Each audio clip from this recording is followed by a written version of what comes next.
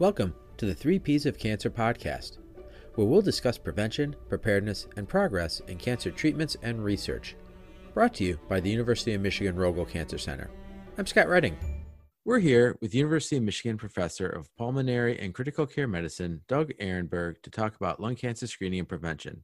Dr. Arenberg leads the Rogel Cancer Center's lung cancer screening program and is part of the multidisciplinary lung cancer team. He has been with Michigan Medicine since 1990. Welcome, Doug. Thanks for having me. I'd like to start off with, how is lung cancer screening performed? What is the way it's screened? Yeah, so the way we screen for lung cancer is by looking for hopefully small nodules in the lungs with a test called a low-dose CT scan. So most people are familiar with CT scans, or sometimes they're referred to as CAT scans. They use radiation. In this case, it is a computerized reconstruction of the anatomy of the lung. After scanning people in a scanner, it's open. It's not like an MRI where you're closed in. The scan itself probably takes 30 seconds. Hold your breath, get zipped through the scanner, and with the modern technology that we have and the computer power behind current imaging, we get really stunningly detailed images of the lungs. And what we're looking for is evidence of tiny pulmonary nodules. Now, the downside of this is that, and this is something will probably come up again throughout our conversation, is that lung nodules are extraordinarily common, and most of them are not cancer. So the real work comes after you found an abnormality, determining what to do about it. I will sometimes use the analogy lung freckles, because everybody can relate to a freckle. I'm a pale guy with a lot of freckles, and my wife is a dermatologist. Most people can recognize that some freckles are moles and some moles can be skin cancer, but most aren't. So a lot of times when I meet with a patient who's been told they have a lung nodule, most of whom have gone to the internet and Googled lung nodule and read all sorts of horrifying things, I use the term lung freckle because it's a little bit of a disarming term. As I said, we can all relate to what a freckle is for the most part, and we know most of them are harmless. But enough of them are enough concern that we'll get advice from example from our dermatologist to say, keep an eye on that one. And if it changes, come and see me. It's very similar to what we do when we find the lung nodule. Most of it is, we say to the patient, let's keep an eye on that and make sure that it behaves in a benign way. And we're looking for ones that have the potential to be cancer. And most of that just involves additional imaging, perhaps in the form of surveillance. But the short answer to your question is lung cancer screening is done with CAT scans, and the key is to doing it in the right population of patients. When you get to that point where you're going to monitor a lung nodule, when is it determined for a patient to actually get screened to have those nodules detected? You hear most people that get lung cancer, it's usually later, an advanced stage. Sure. So kind of getting back, I guess, to a better answer to your original question, what we're really looking for with screening is to find lung cancer when our best treatments are most effective. Most cancer, up until 10 years ago, the vast majority of cancer was diagnosed when it was stage 3 or 4, when treatments are far less likely to result in a cure. If we find lung cancer in the past, we were most enthusiastic about it when we found it by accident. We had a CAT scan or an X-ray for some other reason, and then we're found to have a small nodule that prompted further investigation. In those cases, we found that treatment, usually in the form of surgery, or some folks who can't or don't want to have surgery, radiation therapy is very effective for early stage lung cancer. So what we're really trying to do with screening is take a population of people that we think are at high risk and look for cancers before they advance to stage 3 or 4, catch them at stage 1 if we can, when treatment is both a little simpler and a little more likely to result in a long-term cure. So if we do find a nodule in the lungs when we're screening somebody, as I said, most of them are benign. Our job is to sort out the ones that have the potential to be cancer from the ones that don't. And ultimately, some of these nodules, most of them won't, but some might require, for example, a biopsy if we're not sure. And that's where we start getting into some of the downsides of screening, which is that if we're not careful, some of these nodules that we find in the lung that are benign, if we start doing a lot of biopsies in people that don't have lung cancer, we're liable to do more harm than good. Now, we're pretty good at avoiding that. We've had many, many years, decades, if you will, of experience in pulmonary medicine and in thoracic surgery and in radiology, experience in knowing when to do a biopsy and when not to.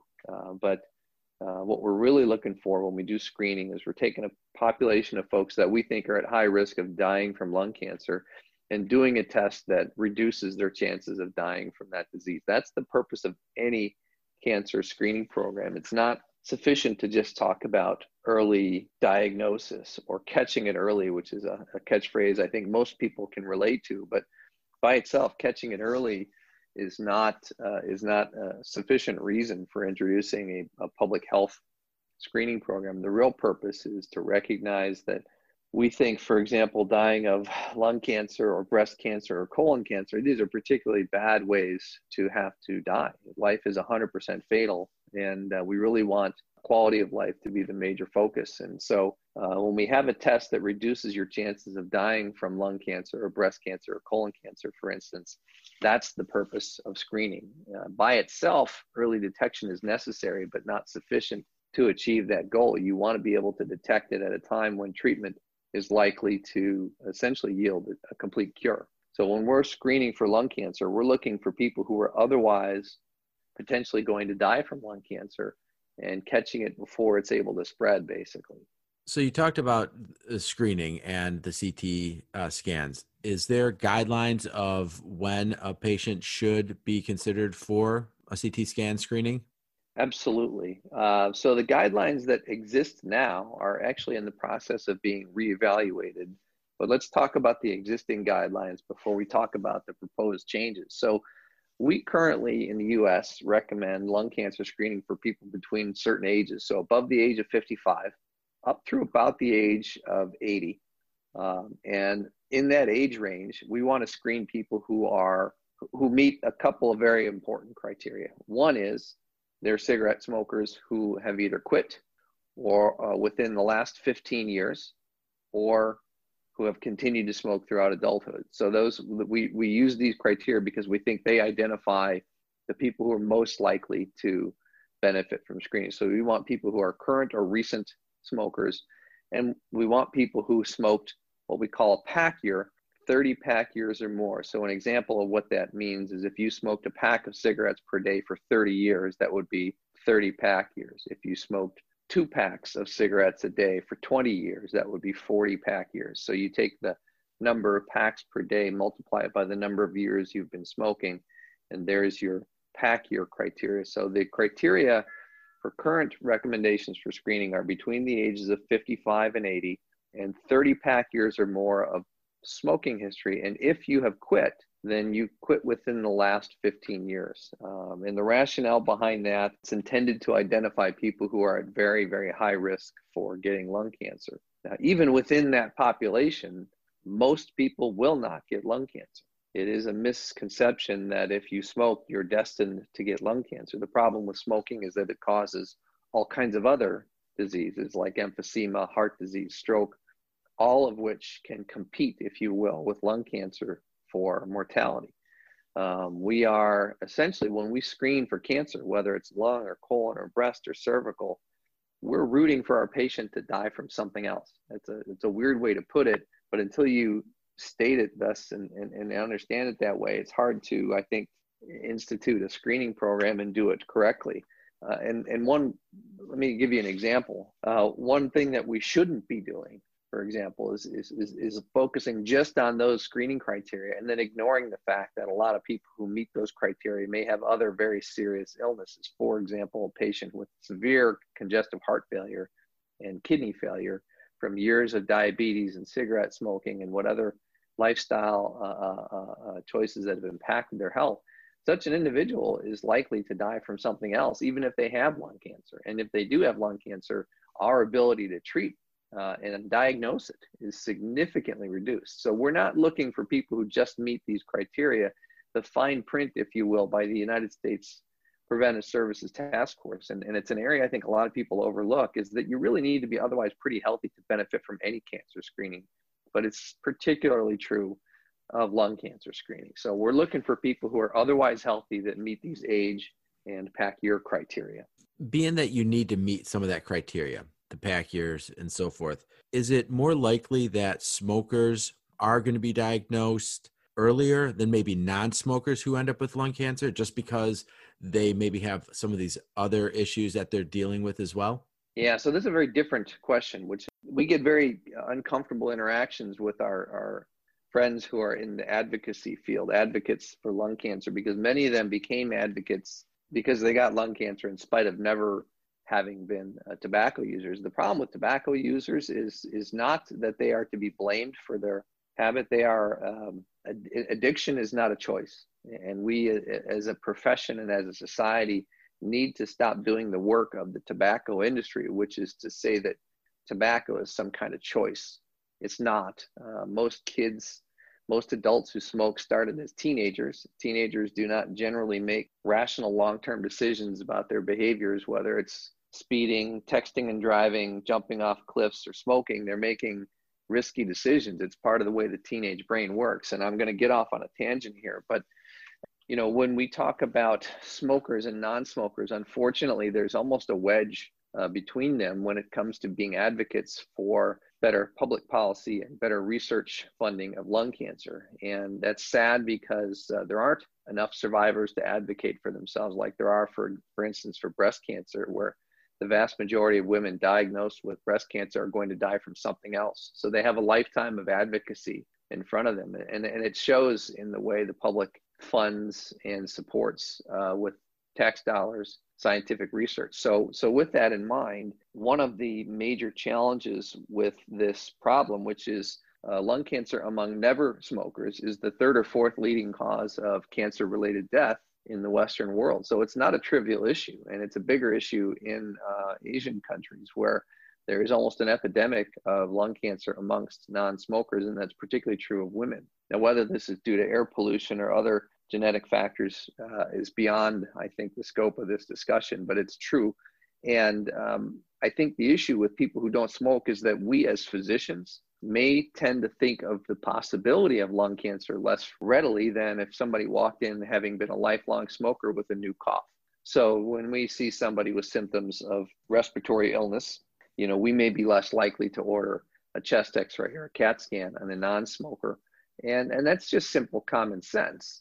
We have to use common sense when we approach any problem in medicine, but it's these incidentally discovered things that have to be taken seriously, whether you're a smoker or not. If we're doing our job correctly, take these symptoms seriously. Now, if you start talking about symptoms, you're really getting away from screening. Screening is by definition something that we do in people that have no symptoms of the disease you're looking for. So in particular, in lung cancer screening, we really want to discourage screening in people who have concerning symptoms. And part of the reason for that is if you look up the symptoms of lung cancer, every textbook out there will give you a table. And that table includes things like cough, a new cough, changing cough. Most people who walk in your office with those symptoms don't have cancer. But if you start screening in people simply because the thought of it was triggered because the patient reported new symptoms to you, you're going to have a lot more false positives. That is, you'll find abnormalities that look like they could be cancer but aren't. And that's where the trouble comes in with screening. And I have seen examples personally in my own practice of people that had biopsies because somebody did a screening CT and only did it because the patient had reported symptoms to them. And the doctor, you can almost see the thought process. They connected the dots, smoker, symptoms, let's get a CAT scan. Unfortunately, that's not a good practice. We want to discourage cancer screening in the context of symptoms. Now, if you do have symptoms, that's a different story. That's a diagnostic workup, and it may be appropriate to do a scan, but how you approach the results from that scan would be very different than somebody who showed up asymptomatic. And I'm going down a rabbit hole here you probably didn't want to go down, but I think it's really important to emphasize that screening is something that we do on healthy, asymptomatic individuals. That is the definition of disease screening. And in the context of lung cancer, CT screening for lung cancer should be reserved for healthy, high-risk, asymptomatic individuals. Those three characteristics, we couldn't possibly overemphasize the importance of that. So if I do have symptoms, you know, I have a cough, maybe I've noticed I've got maybe some blood in when I cough or something. And maybe I'm getting a little too much like what I see in shows where they have that, but Sure. or other symptoms, then what would happen then? So I would come in, I'd make an appointment either with my primary care doctor, and they'd recommend me to a pulmonologist, or how does that work Sure. once the symptoms start to show up? Just to clarify that difference between screening Yeah. and you coming with symptoms. So let's take your example of you've got a cough, and let's look at the world of cough. Acute cough that's been there for a couple weeks. 98, 99% of people have a viral infection. It's going to go away on its own. You don't need antibiotics. You probably don't need an x-ray. But if you come back to me 3, 4, 5, 6 weeks later and your cough is still there, I think at that point in time, I might get an x-ray. If you're a smoker, I might get a CAT scan if the x-ray is normal. But most of the things that cause cough are not going to be cancer. So we just we'll take a history. We'll ask you how long your cough has been there. What's it like? Is it dry? Is it wet? What makes it better? What makes it worse? Have you taken anything for it over the counter? Do you have a history of having asthma? And so putting all these pieces together, medicine is really kind of playing the odds. I mean, a good doctor is always creating in your head, if you will, a differential diagnosis. What are the things that can account for this? And I like to look at it almost as a pie chart. And the biggest slice of that pie is viral bronchitis, right? It's just an infection, a cold, post-nasal drip, asthma. These are common things. And by far, even in people who are heavy smokers, if you have a cough that's been present, nagging cough for less than a few weeks, it's going to be something that'll go away on its own. So kind of taking a good history is the first place to start. But recognizing that imaging has a role to play once it starts to behave in a way that it shouldn't, if it's truly a viral infection, for instance. Going back to the screening a little bit, I'm 49 and I quit smoking over 20 years ago. Would I be a candidate? As far as I know, I'm pretty healthy. Would I be a candidate for screening? In the current environment, the short answer is no. Okay. There are, as I alluded to earlier, there are proposed new criteria that are being published pretty soon by the United States Preventive Services Task Force. So let's first take a step back and ask, what is the USPSTF? It is a group of volunteer experts in preventive medicine. Most of them are physicians, some of them are epidemiologists, all of them are experts. They are volunteers, and it is a committee of people that rotate and basically develop preventive service recommendations for all the United States, whether it's preventing stroke from high blood pressure, when to do cancer screening, when to screen for diabetes, and everything in between.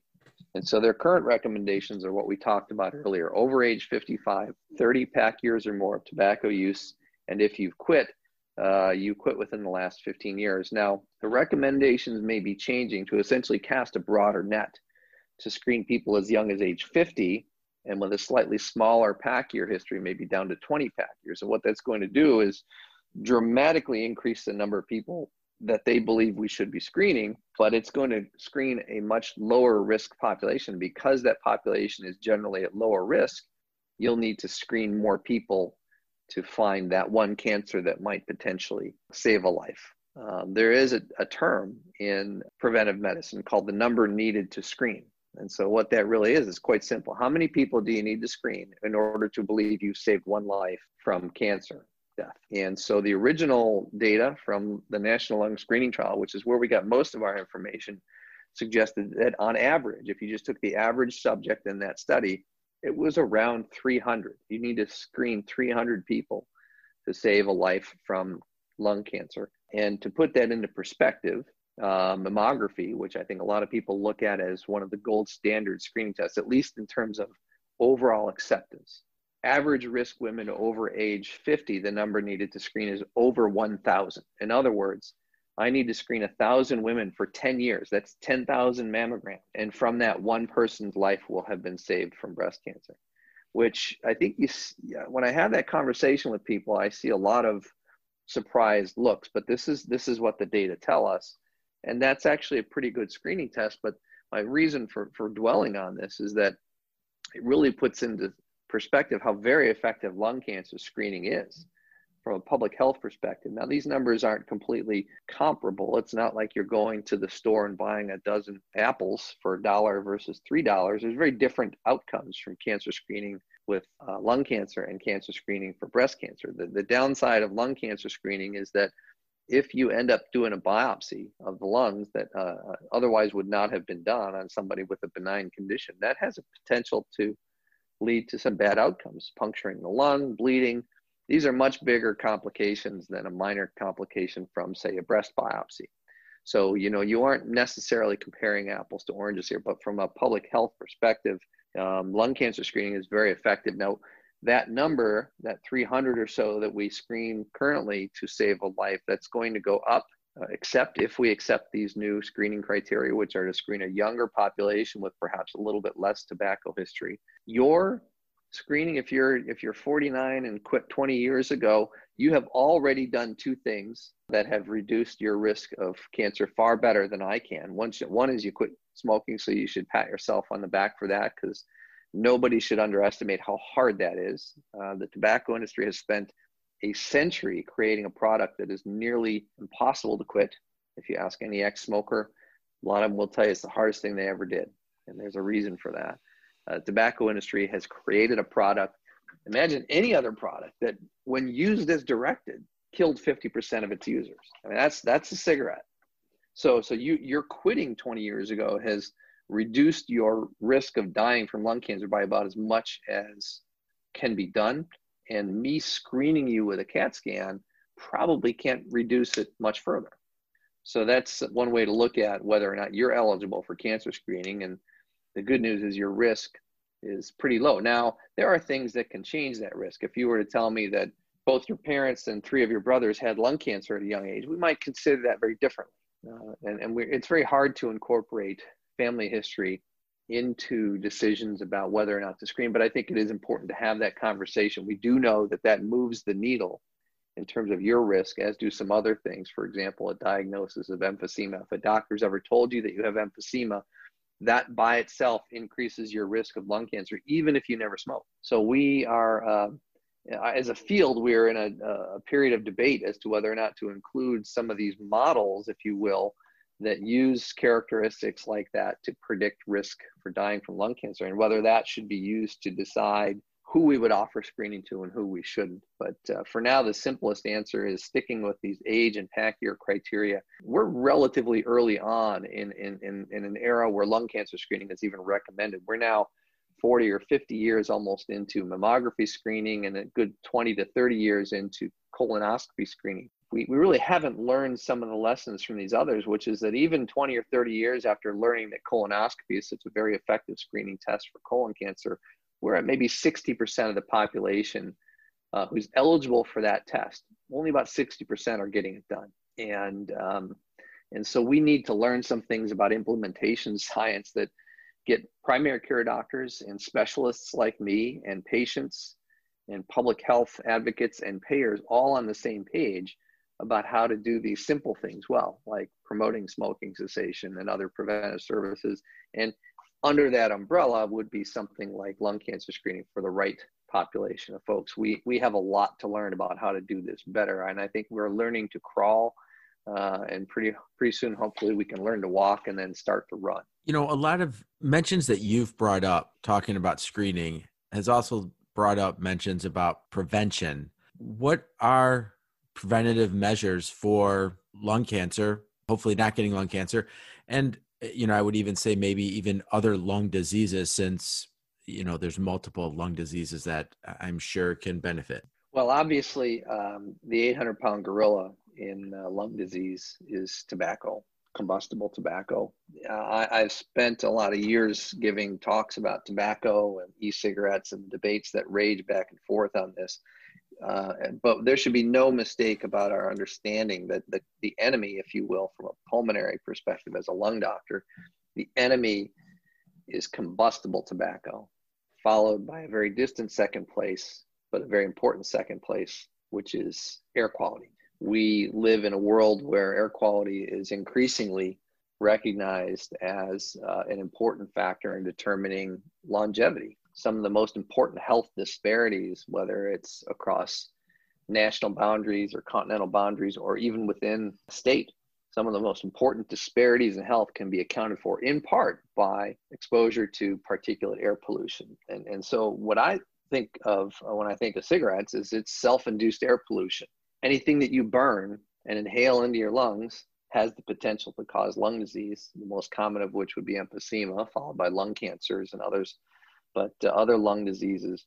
And so the lungs are not meant to inhale combusted organic material, and that includes diesel fuel as it does tobacco and other things. So, the major driving force in lung health is the air we breathe.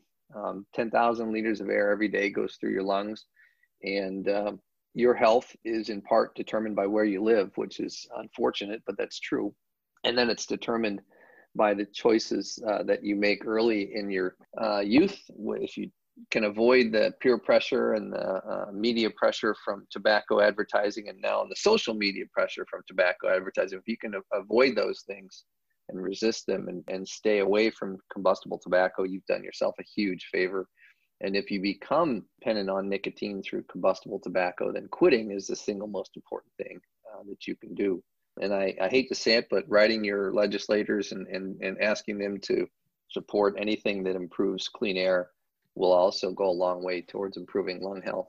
Combustible tobacco, I mean, does that include stuff like vaping, which is very popular with young kids, marijuana now that, it's becoming more legal in more and more Sure. states? So anything, like I said, anything you burn and then put in your lungs. Now, the difference is vaping isn't, you're not combusting anything. You're heating a liquid that has something in it.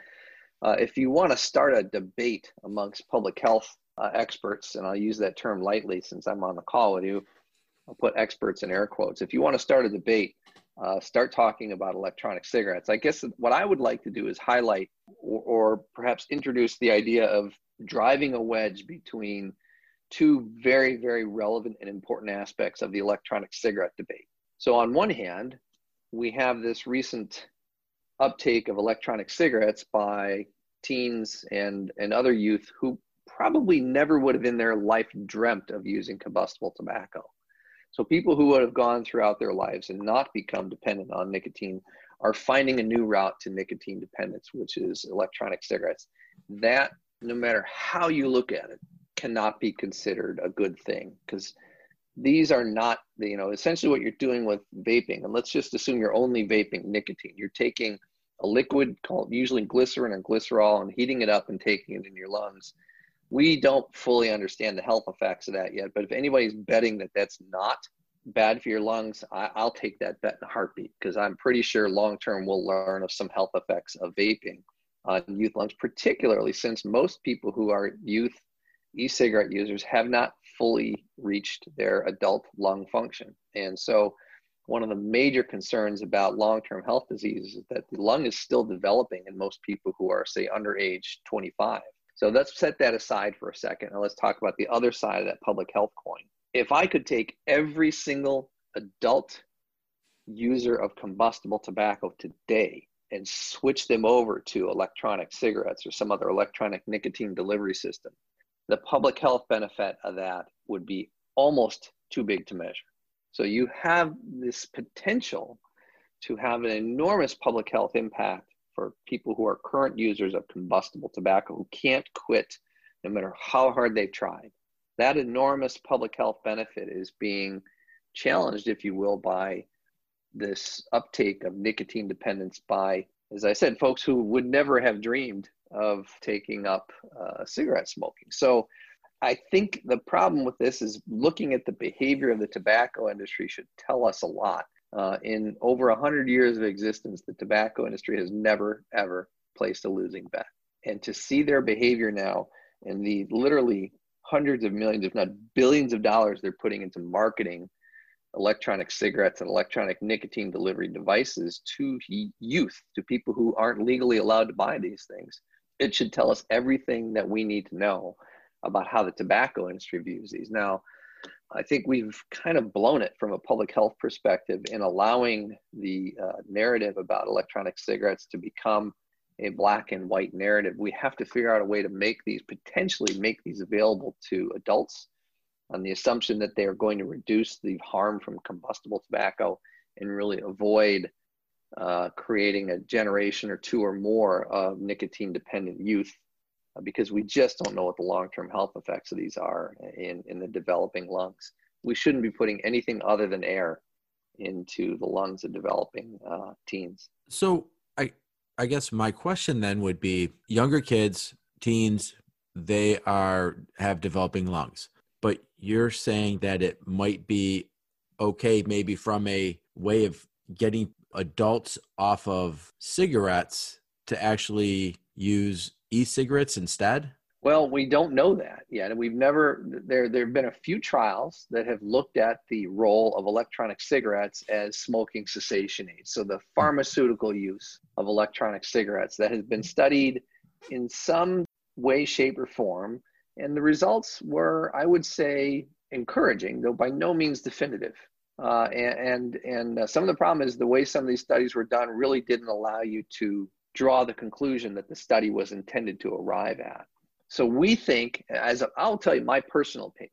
My personal opinion as a pulmonary doctor is that I will do everything I can to help my patients make an attempt to quit and then give them everything they need to secure the success of that attempt. Now, in 2020, what that means to me is I'm going to start with, there are currently 7 FDA-approved medications for tobacco cessation in the United States. 5 of them are some form of nicotine and the other 2 are pill forms. They all increase the odds of a successful quit attempt. So my first job is to make sure that my patient's on board with, yes, I really do want to quit. And yes, I recognize that my chances of succeeding are better with one of these medications. The reality of the situation is, the practical reality of the situation is that even with all these FDA-approved medications, there are people who remain nicotine dependent, who cannot stop using combustible tobacco. And if they come to me and they say, you know, Dr. Ehrenberg, and they say it sheepishly, I can almost tell what they're about to tell me. They say, you know, I've been using electronic cigarettes. And I say, that's okay. I would not encourage that as a first means of smoking cessation, because I have other ways that I know are proven safe and effective. But if you tell me right now that the only way you can avoid combustible tobacco is by using that electronic cigarette that you bought at the drugstore, I will pat you on the back and say, listen, I really, really appreciate your persistence in this. I want to congratulate you. Eventually, we want to get you off all nicotine. But for now, if you can completely avoid combustible tobacco with electronic cigarettes, you have my support. So that's the way I approach it in a practical setting. I will say that one of the things that I really try to avoid, or try to have my patients avoid, is the substitution of electronic cigarettes for combustible tobacco, that is smoking cigarettes, here and there. So in other words, dual use, and that is something that we should be discouraging, because really at that point, you're not getting any of the benefits and you might be compounding your risks. So I tell people, job one, let's try to help to make a quit attempt. Let's try to agree on that this is something we can do. Number 2 is, let's put FDA approved medications in your hands because we know they increase your chances of success, and we stick with it and recognize that this is tobacco cessation is an ongoing battle. It's not a one-time thing. This is a struggle, and you probably can tell me better than I can tell you. It's a struggle that you fight again and again and again, even years after you've quit.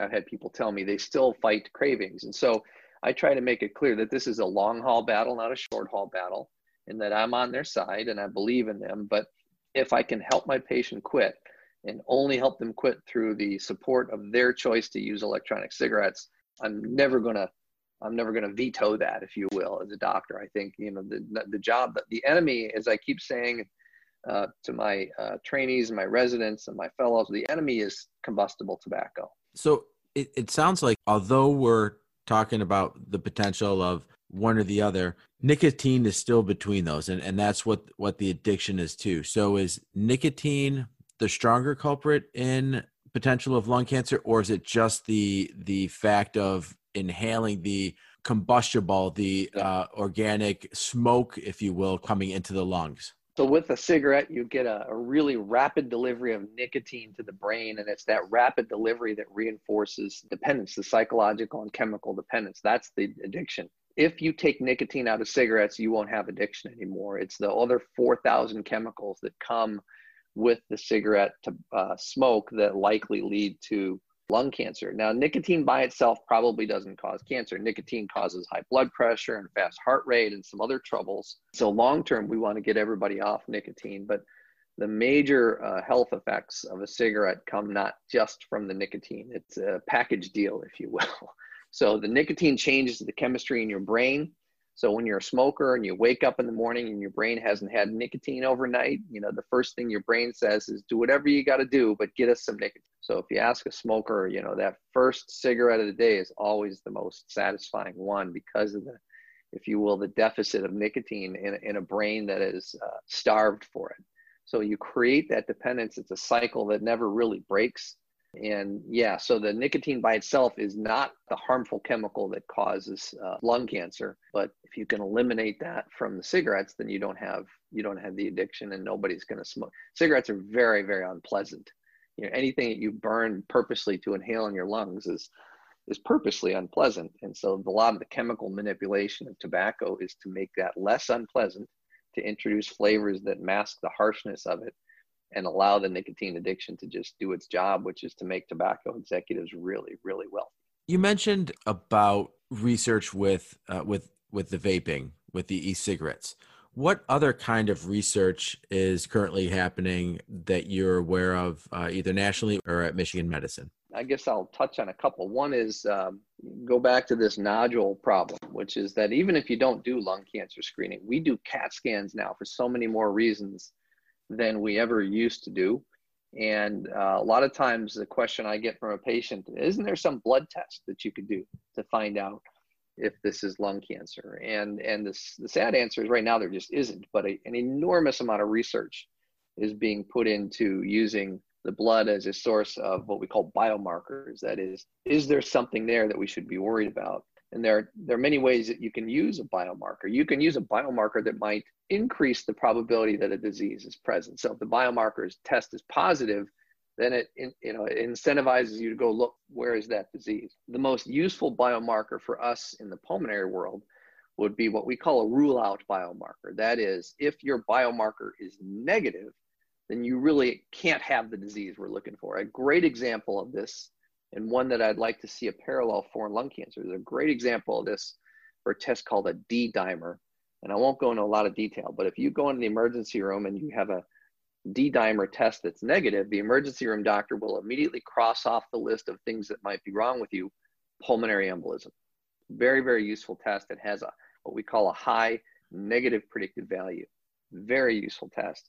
And what we as pulmonologists have been digging for many years is we want the D-dimer for lung cancer. We want the one that says when it's negative, we can really reassure the patient that this nodule shouldn't be something that keeps anybody awake at night. It's probably benign. We're much better at telling people what it isn't than it is, but we know it's not lung cancer. So we're currently enrolling people in a couple of different studies that evaluate the value of these biomarkers. And so when patients come to see me over the next year or two, one of the things we'll be talking about them, in addition to what we recommend clinically to evaluate them, is would we get them interested in being a volunteer for one of these studies that allows us to test the role of these biomarkers. So that's a really big area of interest. That's an area that we've known of for years, that regardless of the results of these screening trials, which as we waited for these screening trials to come back and tell us whether screening really worked or not, we always knew that these biomarkers were going to be a part of this process. And so that's a long-winded answer, but I'm very excited about that, as you can tell. So if we can work on getting better at that, that would be one really good area. And then the other, of course, is other ways to help people address tobacco dependence. Anything that we can do to move that needle even a little bit. Just a few people quitting tobacco has a huge public health impact. Doug, I really appreciate all the great information. If there's one thing that you want to make sure that everyone walks away from this with, what would that be? First one is understand that lung cancer screening is highly effective if we choose the right population. So the right population is people who are at high risk and otherwise healthy with no symptoms. High risk, otherwise healthy, no symptoms. I would love for people to understand that that is the population for whom lung cancer screening should be considered. And the other is, if you smoke, there are a lot of resources out there to help you quit. Those resources include your doctor's office, state-funded quit lines. 1-800-QUIT-NOW is available in every state in the United States, and many of them will give you free tobacco cessation medications, and your friends and family who want you to quit. So use the resources available to help you set goals and reach them by one day at a time. Never quit quitting. So those are my two. Thanks for that. Great. I really appreciate the time. Thank you. Thank you. Thank you for listening. And tell us what you think of this podcast by rating and reviewing us. If you have suggestions for additional topics, you can send them to cancercenter@med.umich.edu or message us on Twitter @UMRogelCancer. You can continue to explore the 3 Ps of cancer by visiting rogelcancercenter.org.